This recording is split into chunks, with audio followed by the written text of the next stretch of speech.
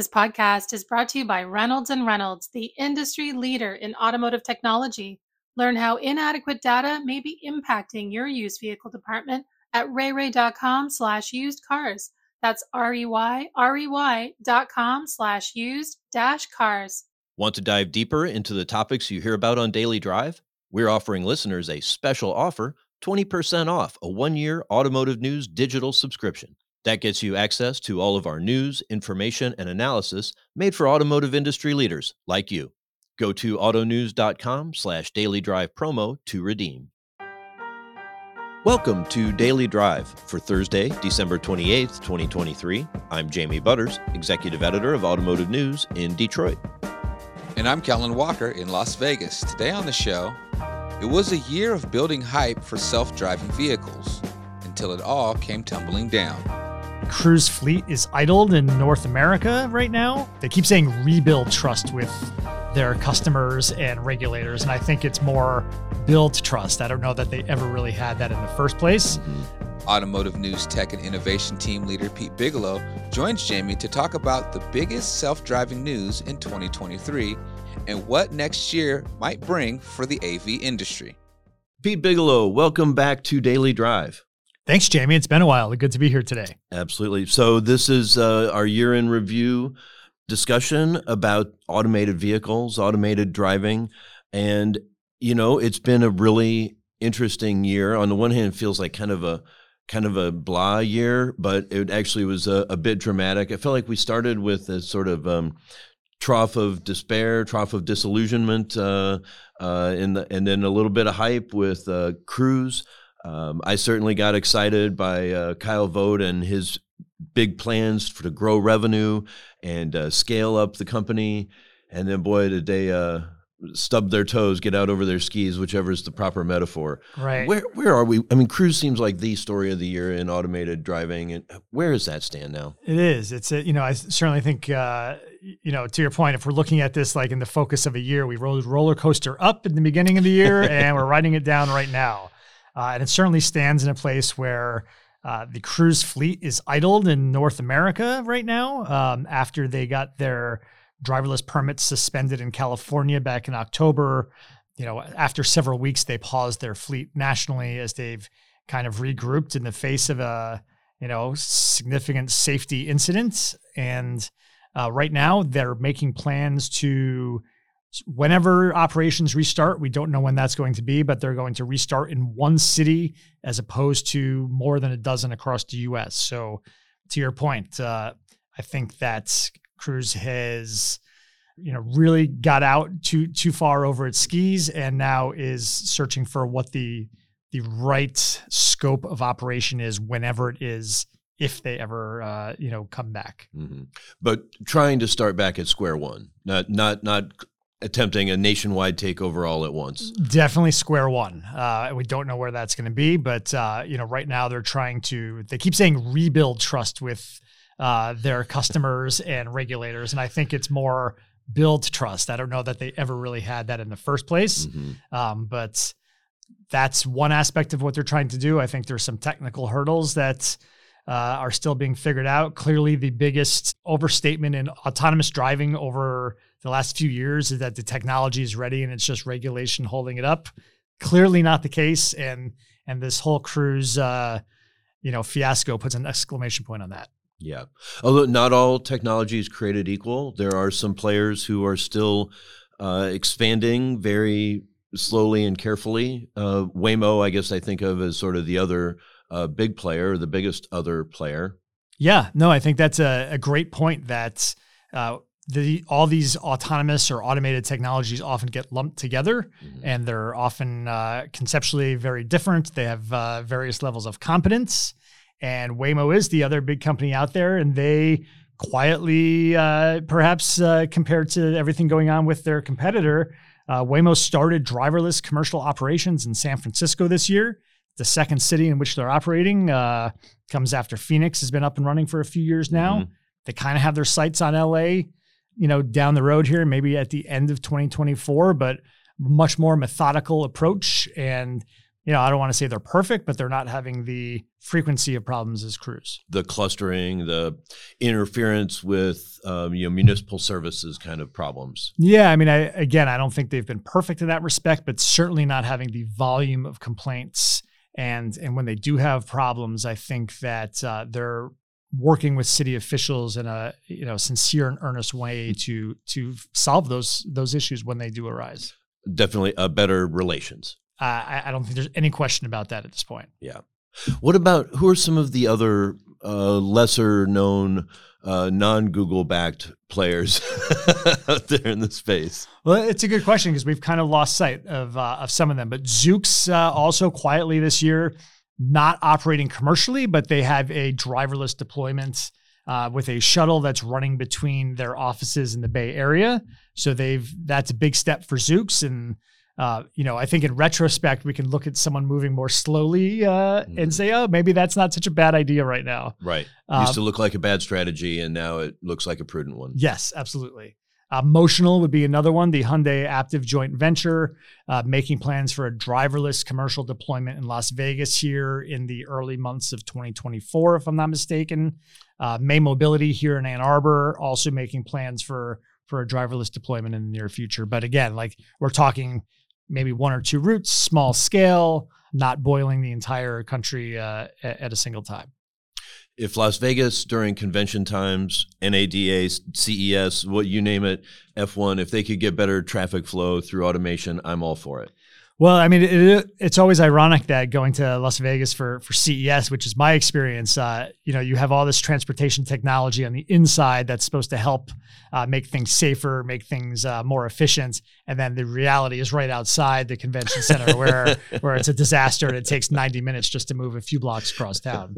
So yes, I think everybody would be in favor of that. That would be good. All right. So we've also seen some developments in level 3. And level 3 is such a weird netherworld. I thought it had been banished forever, but level 3 is back and in some uses, again, in the Wild West of Nevada. That is another development in the automated driving front this year that we've kind of lost sight of, again, with Cruise kind of sucking up all the oxygen in the room. But Mercedes-Benz has put level 3 automation in cars you can go buy, and it is able to be engaged and activated on certain stretches of road in Nevada at certain speeds. So very limited application. It is very limited in terms of geofence and when you can actually use it as a consumer. I think it really remains to be seen who wants to pay thousands of dollars for a system that has limited actual application right now. But again, it's kind of a foothold. We'll see how they, grow the geofence where it can be operated. What questions and complications arise perhaps, because I think those exist out there with level 3 as well. Yeah. Well, there are some big spenders out in the Las Vegas area, or maybe great for a rental car. A high-end rental. Perhaps. I think then you have run into, one of the big questions here is like, what sort of training do drivers need when they use a system like that? Right. Where conceptually, at least, they can turn their attention away from the road and read a book or watch Netflix, but you have to be able to retake control when the car asks you to. Boy, I don't know if there's so many questions about that. If you are a car owner who understands how it works, to put it in a rental fleet would be perhaps a selling point, but maybe problematic from a safety perspective. If it's not easy enough to use and to be explained in about a minute or two, I'm not sure it belongs in the car. Most systems are not that hard.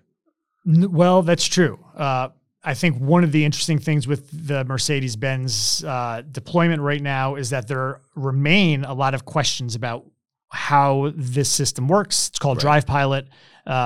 Whether you really can turn your attention away from the road and read a book or, probably more likely scroll through text on your phone. How much time you have to retake control when the car prompts you to, what are you criminally responsible for if there's a crash? Mercedes says they'll take some product liability here, but there's a whole nother aspect and dimension of the law that they cannot account for. So, be careful out there using the system if you're going to use it, I guess is, I'm not a lawyer, so don't take my legal advice, but proceed cautiously. That sounds prudent. That makes sense. So I think related to that, we're seeing the continued shakeout in the LiDAR sector. It's been, we've seen some players make some progress, announce some deals, some real production plans, but it's also been still tough sledding. Absolutely. I think if you look at the stock price of any public LiDAR company right now, they've had a very rough year. Mm-hmm. There's been some consolidation. Anecdotally, heading into CES, I historically have, a few dozen pitches from LiDAR or sensor companies, and it's definitely, I can count the number on one hand so far this year. And I think that's indicative of where the industry's at. And there's a question of, the key question is, as LiDAR gets set for driver assist applications, is how much better is it making a driver assist product? Mm-hmm. How much more are customers willing to pay for that, overall technology suite? Well, and it is it's always a constant cost benefit analysis, but we're also seeing some companies, as they gain scale, be able to project really bringing some costs down. I mean, it's one thing when the sensor itself, the LiDAR, is 4 digits, and then when it can, potentially get down to $500, $200, $100. Yeah, and that's definitely the direction that the unit plus software is heading right now, if not already there. And I think there's no question that redundancy in the sensor suite makes these systems better. Mm-hmm. So I do expect that we'll see a handful of long-term survivors. I don't know if I'll use the word winner just yet in light of where the stock prices are, but I certainly think that there are companies that are going to make it over the long haul. And, I think of Luminar certainly has a lot of contracts with major OEMs. They're going to be in the EX90 that has made its debut, and I think still set for a commercial production early in 2024. So I think, that's not a mass market vehicle, but we're starting to see it at the luxury level, and we'll see that trickle down effect soon. Coming up, Jamie and Pete talk about Tesla's driver assistance features and about what's to come for the self-driving industry in 2024. That's next on Daily Drive. The auto industry's shift to carbon neutrality is here and it's accelerating. But is it enough? This is a moral imperative, an economic imperative, a moment of peril, but also a moment of extraordinary possibilities. No more hesitancy, no more excuses, no more waiting for the others to move first. There is simply no more time for that. Driving to Zero is a new podcast series from Automotive News that looks at the auto industry's roadmap to carbon neutrality. We take a big picture look at the environmental, political, and social trends pushing the move toward a greener future. And we pull back the curtain on how these decisions are being made at the highest levels. I said, the headline that you need is GM believes in an all-electric future. And I think Dan Ammon and Mary Barra pretty much said the same thing, which is like, but we don't. Spoiler alert, they came around to that idea. Find out how and much more. I'm Jake Neer. Join me and Automotive News Executive Editor Jamie Butters on Driving to Zero, available now wherever you get your podcasts. Lack of inventory, increased auction fees, and a volatile market means stocking your lot can be challenging these days. To be successful, you have to move fast. You need to make decisions quickly at auction. You need to inspect trade-ins and decide on an offer that will benefit you without slowing down the sales process. You need to appraise and price vehicles with the most up-to-date information possible in a market that can change quickly. But the data you rely on to make these decisions could be holding you back. How often do you find yourself manually filtering through comps because there are outliers that don't match the vehicle you're appraising? When unexpected mechanical issues come up, how much time do you have to spend looking back through comps to reprice the vehicle and determine if the reconditioning costs are worth it? How long do you spend searching through individual auction and third-party websites for the inventory you need? These problems affect the entire used vehicle process, from acquisition to appraisal to merchandising. Visit rayray.com/used cars to explore how old and irrelevant vehicle information may be holding you back and discover how to make improvements for faster, more accurate, and more profitable decisions. That's rey.com/used-cars. Welcome back to Daily Drive. I'm Jamie Butters with Kellen Walker. I'm talking with Automotive News Tech and Innovation Team Leader Pete Bigelow about the biggest autonomous driving stories in 2023. As we take ourselves through the scale of automated driving capabilities from the Waymos through the level 3s, where are we with Tesla? Where is Tesla with their autopilot and their quote unquote full self-driving? Has to have the capital letters because it's only a proper noun, not an actual descriptive noun. Right. Definitely, keep that in quotation marks for full self-driving, which is a driver assist system that requires human oversight at all times. And I think that's, in a way, like there's probably been not a lot of movement in 2023 on the quote unquote full self-driving or autopilot fronts, in that they're both seeing a lot of problems out there. We just had another autopilot crash the other day that involved, no surprise here, a vehicle with autopilot activated running into a fire truck that was stopped on a major highway. And, we've seen this accident before. Why does it continue? Well, it seems like, the big developments for Tesla and automated driving this year has been in court. They've won some cases. They've won some defenses, maybe some cases that were brought against them that weren't ideally formed for winning, but definitely some others that are continuing to churn along. Yeah, not the ideal test cases, I guess, if coming from a consumer safety perspective. And we saw a driver, I think back in June or July, who was, pled guilty to, if I remember, it was vehicular manslaughter, or I may not have the exact charge right, but ultimately in the early going here between that case and the case involving the Uber self-driving test driver, which finally settled this year, you're seeing human drivers, at least in a token way, held responsible for providing the oversight that they're, according to the owner's manual, supposed to be providing when using a driver assist system. And then we'll see where that line gets drawn for the level 3s. That's right. Ultimately, it's the courts who are deciding like what drivers should or should not be doing and holding them responsible. It's not at all proactive from the OEMs or tier one supplying these systems. It's ultimately this big gray area that is going to be decided in the courts. Well, is there anything happening in the Congress, that will set the ground rules for what automated systems can and can't, or should or shouldn't do, what the owner or the driver or the manufacturer's responsibilities are? Heading into 2024, I'd say, well, maybe don't get your hopes up.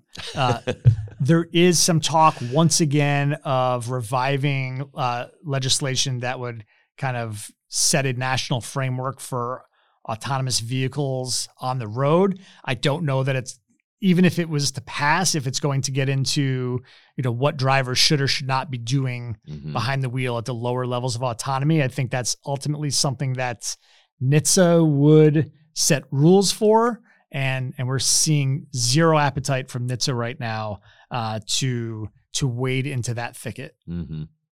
Any other predictions for the year ahead? What kind of growth should we expect to see? Are there any new players? Does it feel like a winnowing time? It's the last 2 years we've seen Argo in 2022 close in October of 22. We've seen Cruise kind of implode here in the fall. And I don't know that I think the best case for the autonomous vehicle industry would be like a year of very slow and steady growth with no, if nothing bad happens, that's a good year right now. Right. So, when Cruise was planning their big expansion, it really looked like we would see this across most of the Sun Belt by the end of the decade. Is that where do we look for, not necessarily snow and ice, New York City in a superstorm, but when can we maybe reasonably expect? We think in 2030? Is it 2040? I guess it depends, Jamie. It depends if you're talking in a widespread, meaningful way. We're probably at least at 2030 right now, into the 2030s across the Sun Belt, I think, is the ideal location where these will roll out. Atlanta, Miami.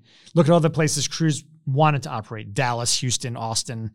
I think it's going to be smaller right now. And I think Austin's kind of the next place where Waymo and Cruise were going to operate. And the VW unit that kind of quietly set up shop this year, which we forgot to mention, they're looking at Austin. So if there's a hot spot, it's Austin and maybe Texas overall, because there's also a lot of autonomous trucking operations that are, geographically located in Texas right now. Aurora plans to start its driverless commercial operations by the end of 2024. That's maybe another thing we can look to here in the year ahead. Well, that has been, we started the year in this sort of trough of disillusionment, at least for the robotaxi side, but the emphasis was really on the trucking and the opportunities for long haul drives where the driving is quote unquote simpler. It can be hub to hub. It can be overnight. I think trucking certainly has the right economic model for automation to work on the road. When you're replacing a human driver, when you're opening up the possibility of operating 24/7, maybe getting around those hours of service, this seems to be the place to make some money soon. Whereas if I'm a passenger in a robotaxi, do I care if my driver is human or automated? I just want to get where I'm going. But on the trucking side, if there's money to be saved, and I think there is, boy, if you have automated driving and I don't in my fleet, it's an immediate disadvantage too.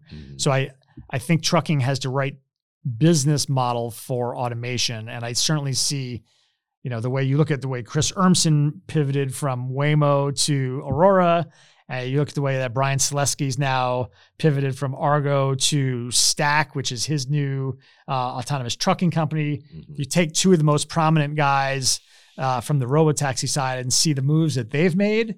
I think that speaks to the opportunity in trucking. But I think, like we saw with Cruise having one big incident, I think that spotlight will just be magnified if there's a truck responsible for a crash on a public road.